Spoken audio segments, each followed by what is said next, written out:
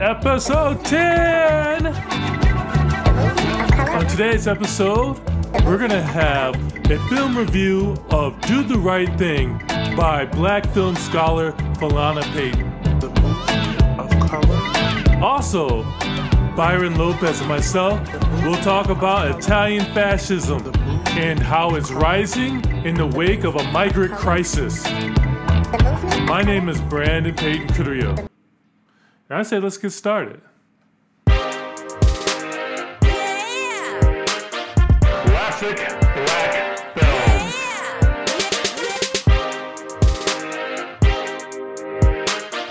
Classic black films from lefties.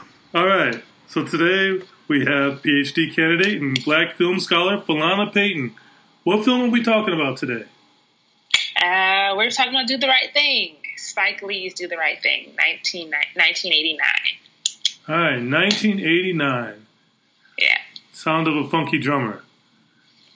Right. Yes. So for those folks who are unfamiliar with Spike Lee's work or Do the Right Thing, what's a synopsis of that? What's the story? Okay, Do the Right Thing, like I said, it came out in 1989. It's set in Bed-Stuy, 1989. It pretty much covers a full day in Bed-Stuy, following one particular character, Mookie, played by Spike Lee, of course, because he likes to be in his own movies. And it's a really, really hot day, one of the hottest days of the summer in Bed-Stuy. And we follow Mookie, who's a pizza delivery guy, throughout his day. And throughout the film, we meet different characters that live in his neighborhood. So we meet the pizza shop owners who he works for, who are an Italian-American family. We meet older people in the community. We meet Mookie's baby mother, who is played by Rosie Perez. And there's like several actors in the film who become huge actors later, of course. And the primary synopsis of the film deals with this one day in Brooklyn, and we see all of the different racial dynamics and just plain dynamics of the neighborhood. So we see confrontations between the police and the black residents. We see confrontations between the different groups of residents, such as Puerto Ricans living in Bed-Stuy versus the black residents and Italian-American families, and kind of how all that collides in this one neighborhood. And the film ends with that huge racial collision, with a riot, kind of riot that ends the film, and that ends with the character being killed by the police. And the film kind of ends in this question of Martin Luther King's nonviolence philosophy versus Malcolm X's by any means necessary. And that's kind of like the question that the film ends with, based on all of this racial confrontation that happens throughout the film.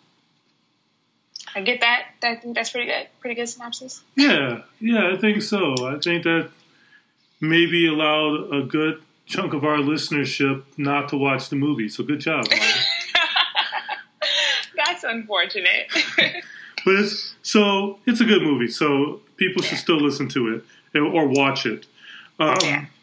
So one of the characters who I think is a main antagonist in the film, because he spurs a lot of the drama, is Buggin'. Mm-hmm.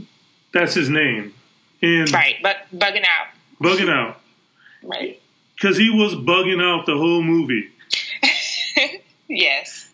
And essentially he was upset that he goes into an Italian-American pizzeria and wonders why there's not black people on the wall there. There's pictures of Frank Sinatra, Dean Martin, any Italian American you can think of pre-1989. Mm-hmm. And he was upset why there was no black people on that wall. What were your thoughts about that conflict and how that speaks to some of the larger frictions in the movie? Yeah. I mean, I think it was an interesting conflict because of, I mean, if we think about the history of New York and immigrants coming into New York, but then also the history of the country and Black Americans' relationship to this country, a lot of different sides can be taken in regards to was bugging out, really, really bugging out about the situation. Yes, he was in an Italian-American pizza parlor, and that pizza parlor was, of course, paying homage to other Italians and Italian-Americans. So, I mean, would there be black folks on the wall in the Italian-American pizza parlor? I think it depends on the pizza parlor. I think his frustration is probably, like I said, it's understandable considering the neighborhood, considering primary customers that come into that pizza parlor. I think several sides can be taken. I don't want to say that he was completely out of pocket, but I also feel like it is understandable that an Italian-American pizza parlor would have Italians on the wall. I've walked in pizza parlors all over the country that have everybody who's ever visited the pizza parlor on the wall. So I think it's just a different aesthetic, honestly, an aesthetic choice. So yeah, that's kind of my what I gleaned from the situation. It can be taken on several sides, I think. So that leads to like the next phase of bugging out, kind of pushing the narrative. He decides to organize a boycott of Sal's Pizza. Mm-hmm. And that happens with mixed results, right? Right. So Spike Lee's character's sister, she essentially said, I understand that you're upset about there's a lack of African Americans on the wall, but do you think you could be doing something in a much more positive perspective for the community as opposed to having this boycott against a pizzeria in Bed-Stuy? I wondered if you had any thoughts on her character overall, but in that particular moment as well. Mm-hmm. Well, I mean, what I like about the film in general is that there's so many different points of view regarding the topic of like being in a racially diverse neighborhood such as Bed-Stuy at the time. You know, like there were huge populations of immigrants, huge populations of black folks, and then hints at the coming gentrification of that neighborhood. You know, it's like a lot of very, very important factors. And then also we want to think about what was happening in 1989, the kind of conversations that were happening. I think one of the things that Do the Right Thing did really, really special is make it clear, like the pop cultural references kind of define the time period, and the characters in the film use the popular cultural references of the time to kind of shape how they see the world, which I think is really important. So Spike Lee's sister in the film, sister in real life, Joy Lee, named Jade in the film, I think she represents just another perspective on, you know, how to, I mean, a perspective that can be taken now on how we, you know, decide to fight racial inequality. Because as I said earlier, like there's so many different ways in which people choose to rebel or fight the system. I think she has a valid point, but I don't want to completely discount any character's rage and anger when we think about, you know, our racial dynamics in this country. Fair enough. Yeah. So then I guess let's get to the riot. Mm-hmm. So it was essentially spurred by police brutality. Mm-hmm. And a character that's a popular character in pop culture now Radio Raheem, Mm-hmm. he gets choked out by the cops in a scuffle. Yes. And Mookie, frustrated and angry, he throws a trash can into Sal's window, and a riot ensues. Mm-hmm. Now, granted, we jumped over a couple steps that happened, but it's a long-ass movie, and you guys should just watch it anyway. Yes. When you first saw the movie, what went through your mind? I honestly can't remember the first time I saw the movie. I've seen it several times. I've also taught it several times since. And every time I teach it, I would say that it comes across, I've witnessed several different things that I think I sometimes, may have missed in other viewings. But I think one of the last times I saw it was this last time I taught it, I believe a year ago. And my students were like freshly being like inundated with like the world as I think Black people know it. So I teach at a predominantly white institution where I have predominantly white students, predominantly wealthy white students, I would say as well, because it's a private institution. And by that time, post Trump election, they were all very, very aware of the racial dynamics in this country more than in years past, for sure. And what I thought was really interesting was them being able to see how a film made in 1989 correlates and still reflects current situations. So in the time that we're talking about, Do the Right Thing, we were also talking about Eric Garner. And the fact that we were able to watch this film that was made in 1989 before all of my students were born. And they were able to see how impactful that kind of conversation still is. That makes a difference to me. I think that also is a nod to Spike Lee's, foresight, but also just ability to recognize the times and create art that reflects the times, but also it's staying powered and how things have not necessarily changed when we think about our racial dynamics in this country. So, I mean, every time I watch it, what I come away from is, this need and this push to have really, really difficult dialogue, which I can appreciate as a academic and as a teacher, He really did capture the zeitgeist of the moment, but yet it was still very timeless. Mm-hmm. So here's something that I picked up on the last time I watched it, and I wonder what your thoughts are on this. Mm-hmm.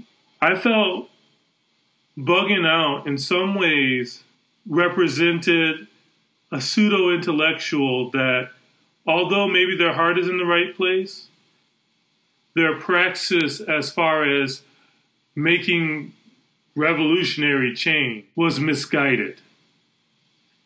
And he went down the route of like, Jesse Jackson, we're going to boycott you because you don't hire enough Black people or you're not representing Black people, as opposed to really looking at systemic change. Uh-huh. And it was motivated by this feeling, I got to do the right thing. We got to stand up. We have to fight. I'm frustrated. I'm mad as hell. And it's hot as hell. Uh-huh. That's also an important thing to mention because, hey, Shakespeare talked about that, Uh-huh. But I felt that when you get the two quotes at the end of the movie from MLK and Malcolm X, the actions of Keep Bugging was very much incongruent with both of their perspectives or at least of the chosen quotes that Spike used. Uh-huh. Thoughts? Well, I think as I said earlier, I try really, really hard not to completely discount the ways in which people come into their consciousness and attempt to create action based on when they come into consciousness about whatever that may be, but specifically race in America. And although there are several, let's say just activists and other academics, I don't necessarily agree with their tactics at all. Pseudo-academics, academics, activists, I have very different perspective on social political tactics that could actually create structural changes. However, I think that came with years and years and years and years of study. And I think in the film, it's absolutely terrible that narrative ended the way it did with Radio Raheem's murder. But I don't think that I would put the blame at all on bugging out. You know what I'm saying? I think there are so many different things that are occurring in that. There were so many different things occurring in that community. And I think we can never forget that in the end, the people with power were the police, and they were able to murder an unarmed Black man in that community, likely without consequence, no matter what was occurring. And that's the problem. You know what I'm saying? So whether, I think the problem with, some of the conversation following Do the Right Thing is like, why did Mookie throw the trash can in Sal's window? And, the fact that Sal's pizza ended up getting, destroyed, instead of like the conversation being focused on the fact that this unarmed Black man was murdered by the police in front of his entire community. So I think Bugging Out's character is interesting because his tactics are very unorthodox. His tactics might be somewhat ill-informed, for sure. But in the end, would it be his fault, the things that occurred that day? No, it's everything else that the system creates in that neighborhood that created that perfect storm that actually happens all of the time in communities like that, where in the end, the power does belong to, the police, to the system, and they're able to move and do as they please in communities, specifically of communities of color, such as Bed-Stuy in 1989 or Brooklyn in 2018, Yeah, I agree with you. Radio Raheem's death is not Bugging Out's fault. It's the cops. Yeah. Bugging Out trying to achieve his own objective. The tactics that he used, where I would say I would agree with you, ill-informed. And there's a better way of doing that. But right. The cops did what cops do, which is throw their weight around and harm people. Yes. And Mookie was pissed. So, yes. So in the canon of Black films, why is this one important? I wouldn't even put, it's extremely important. And I think it's important because of its timelessness, for sure. You know what I'm saying? Like the fact that we can watch this film and be like, oh my gosh, this happened yesterday, in some part of our country. So I think its timelessness, its representation of that moment also, like I said, there's so many really, really amazing popular culture references that really, really capture the mood and the environment of the time, which I think is important. And in the end, Spike Lee is an auteur. Whether you love him or hate him, he's an auteur. Do the Right Thing was his third feature film, so it came out right after School Days. So he was on a roll. And it's definitely a huge part of this late 80s, early 90s Black film canon that we can think about, this new Black aesthetic that had birth. I would say post She's Gotta Have It. So it is definitely a classic. It's definitely worth watching. It definitely, creates much needed dialogue about film, Black film, popular culture, and our social political conversations that we're still having today. Awesome. Well, thank you, Falana, for your time. No problem. Anytime. Awesome. I'm going to hold you to that. Anytime. You said it. I did. So everybody else, go out, watch, do the right thing. You will be pleased. For sure. Classic Black films.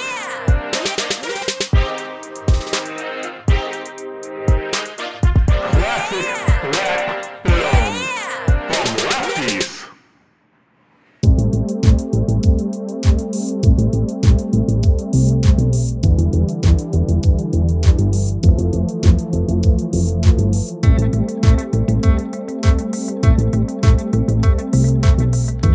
Byron, how are you doing today? I'm doing great. That's fantastic, because today we're going to talk about Italian fascism. Ooh. Especially with the recent elections, that's actually pretty foreboding. Exactly. But we're talking about old school Italian fascism, not so much what's possibly down the road for Italy now. But, whatever. That might come up in our conversation, as cool stuff often does. So, Byron, what are your thoughts about Italian fascism? Well, it's actually, compared to fascism in Germany, it's very unique in that Italian fascism specifically has always been more of a cultural rather than racial, even though there has been a little bit of a racial bent to it, especially now in modern days. It definitely is. But it's also the fact that it became so successful so quickly was the thing that kind of really brought fascism into the scene. He got in power in the mid-20s. The Depression hadn't even started yet. For them, the Great Depression didn't start until the late 20s. He was already in power by 5 years by then. So that fact just showed even without real economic hardship, fascism can still very much take power. With the fact that Italy basically lost a fuck ton of people and then got very little to show for it. They got South Tyrol and a bit of the Trieste Peninsula. A million people died for that. And that got people very angry, and so it allowed Mussolini to kind of seize power using this kind of weird he defined it as a national syndicalism, which was a very nationalistic, very corporate, pro-capitalist version of syndicalism, where that kind of got the unions to switch sides from the left to the right. It's actually probably part of the reason why Italian fascism got so big, because they had actual real union support. So let's talk about this in depth a little bit more about this national syndicalism, because I think it's a crazy thing, but something that could happen again, or that concept where these unions can kind of shift from the left wing and kind of partner up with the corporate master. How did that look? Yeah, so it's very class collaboration, which is very much at the core of fascism. It's the fact that the capitalist and working class should work together to advance the state's objectives, which is the core of it. You see it everywhere. So national syndicalism was very much just kind of weird hodgepodge of like former leftists like Mussolini. Like Mussolini used to be part of the Italian Socialist Party, but kind of left after the Socialist Party was like against the World War One, and Mussolini was for it, because of national pride and all that. So it's this very, very much like the bunch of left-wing refugees who kind of brought a little bit of that like kind of class language that they've essentially stolen from the left, and this kind of idea that the working class should work together with the capitalist class in order to better manage factories. So, like, union leaders would, like, sit down with the corporate leaders and then hash out a plan of, okay, how are we going to do this? How can we best work with each other? It's almost like what the, like, liberal business unions, like, in Germany do almost, where, like, they're very nice to each other. There's zero actual confrontation, like zero like hard confrontation, but it's just brought to like an infinite degree of just it's a total collaboration.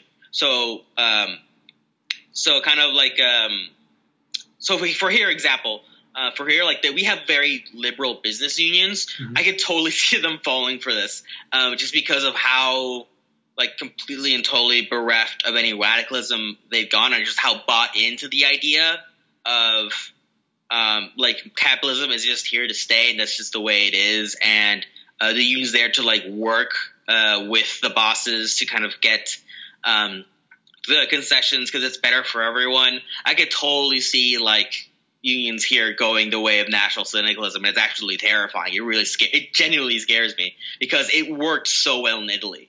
Like the fact, again, I really want to hammer this home, where like the fact that Mussolini had union support, and the left, which at the time was very much a like working class based or like organizations, were like bereft of the working class. Like the working class left them for fascism.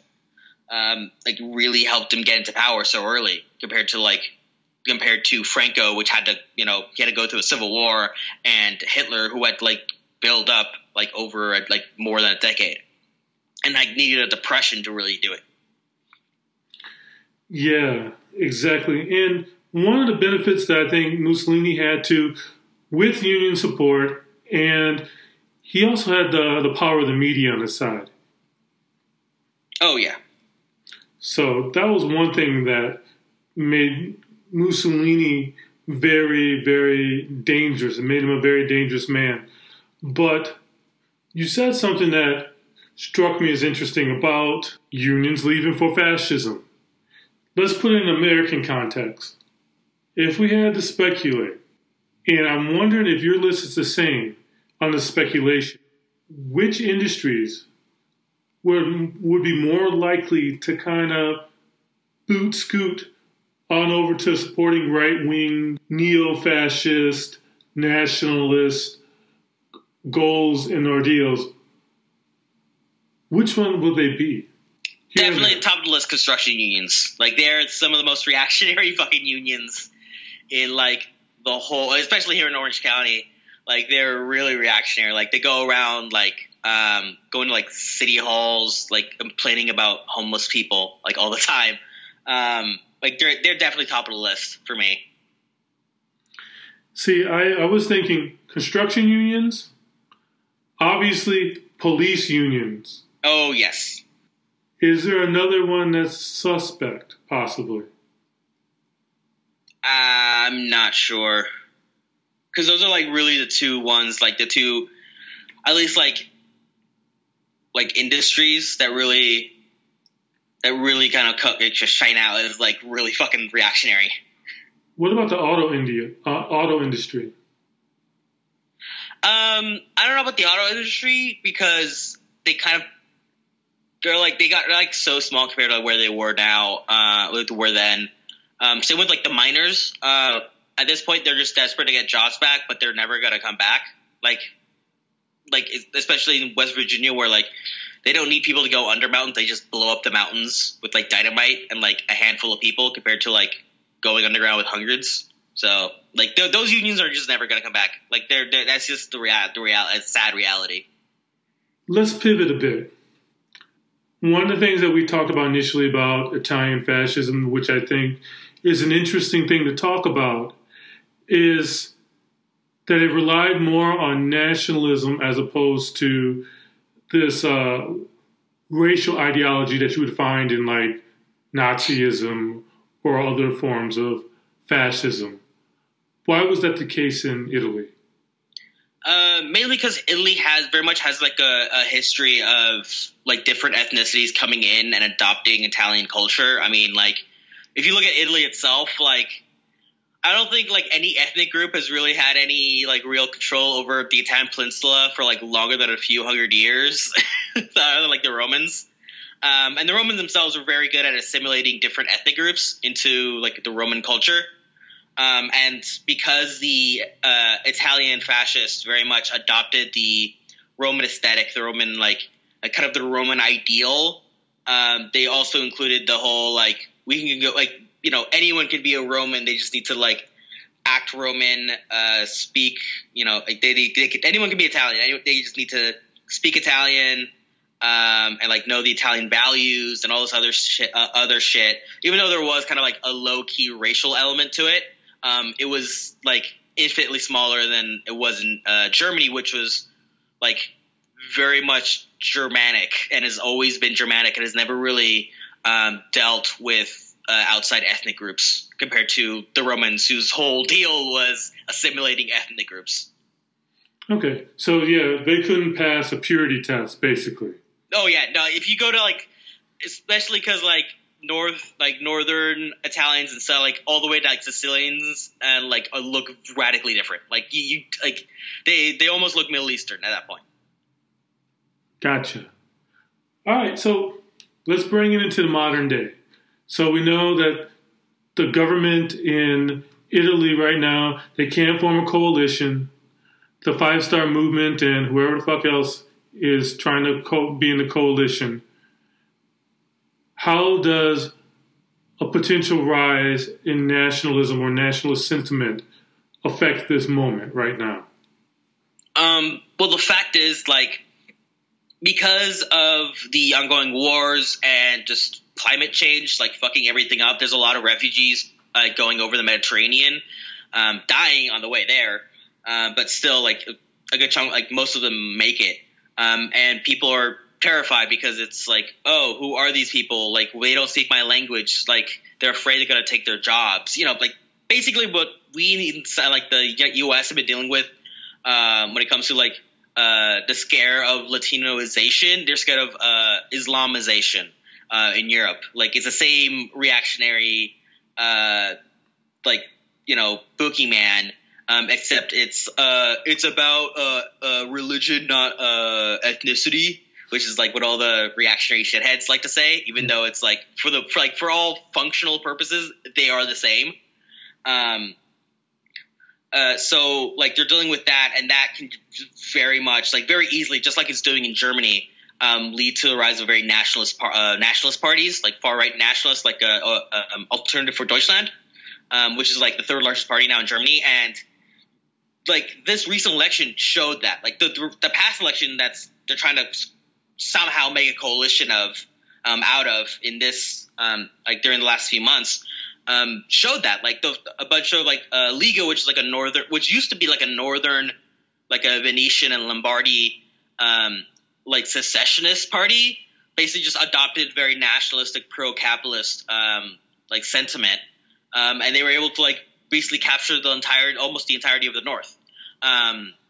Then you had the 5-Star Movement, which used to be like very populist, but not necessarily in a nationalistic sense.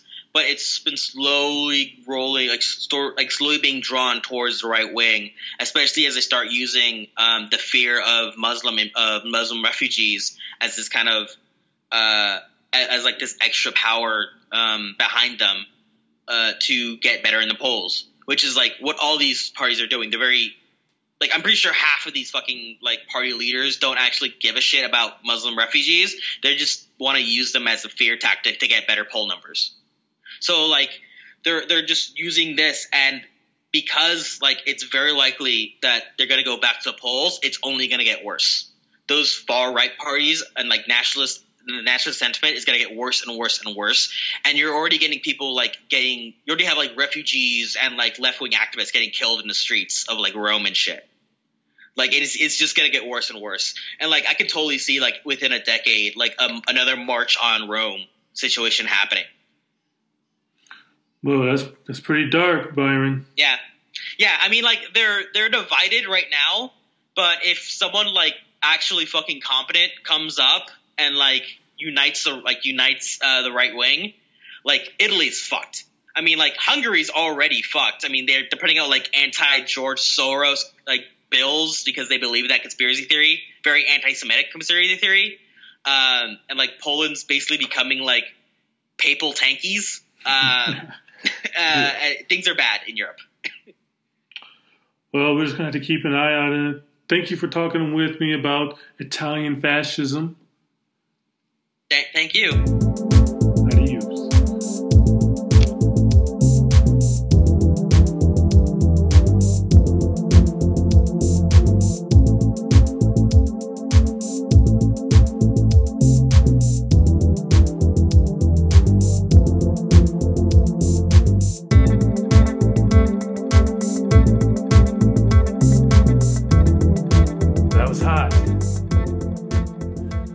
We have now come to the end of episode 10.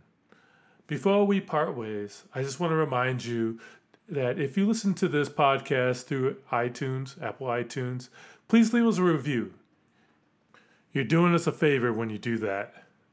So, as a reminder, as always, you can follow us on Twitter at movement_color, and you can support us on our Patreon page at patreon.com/Movement of Color. Until then, adios.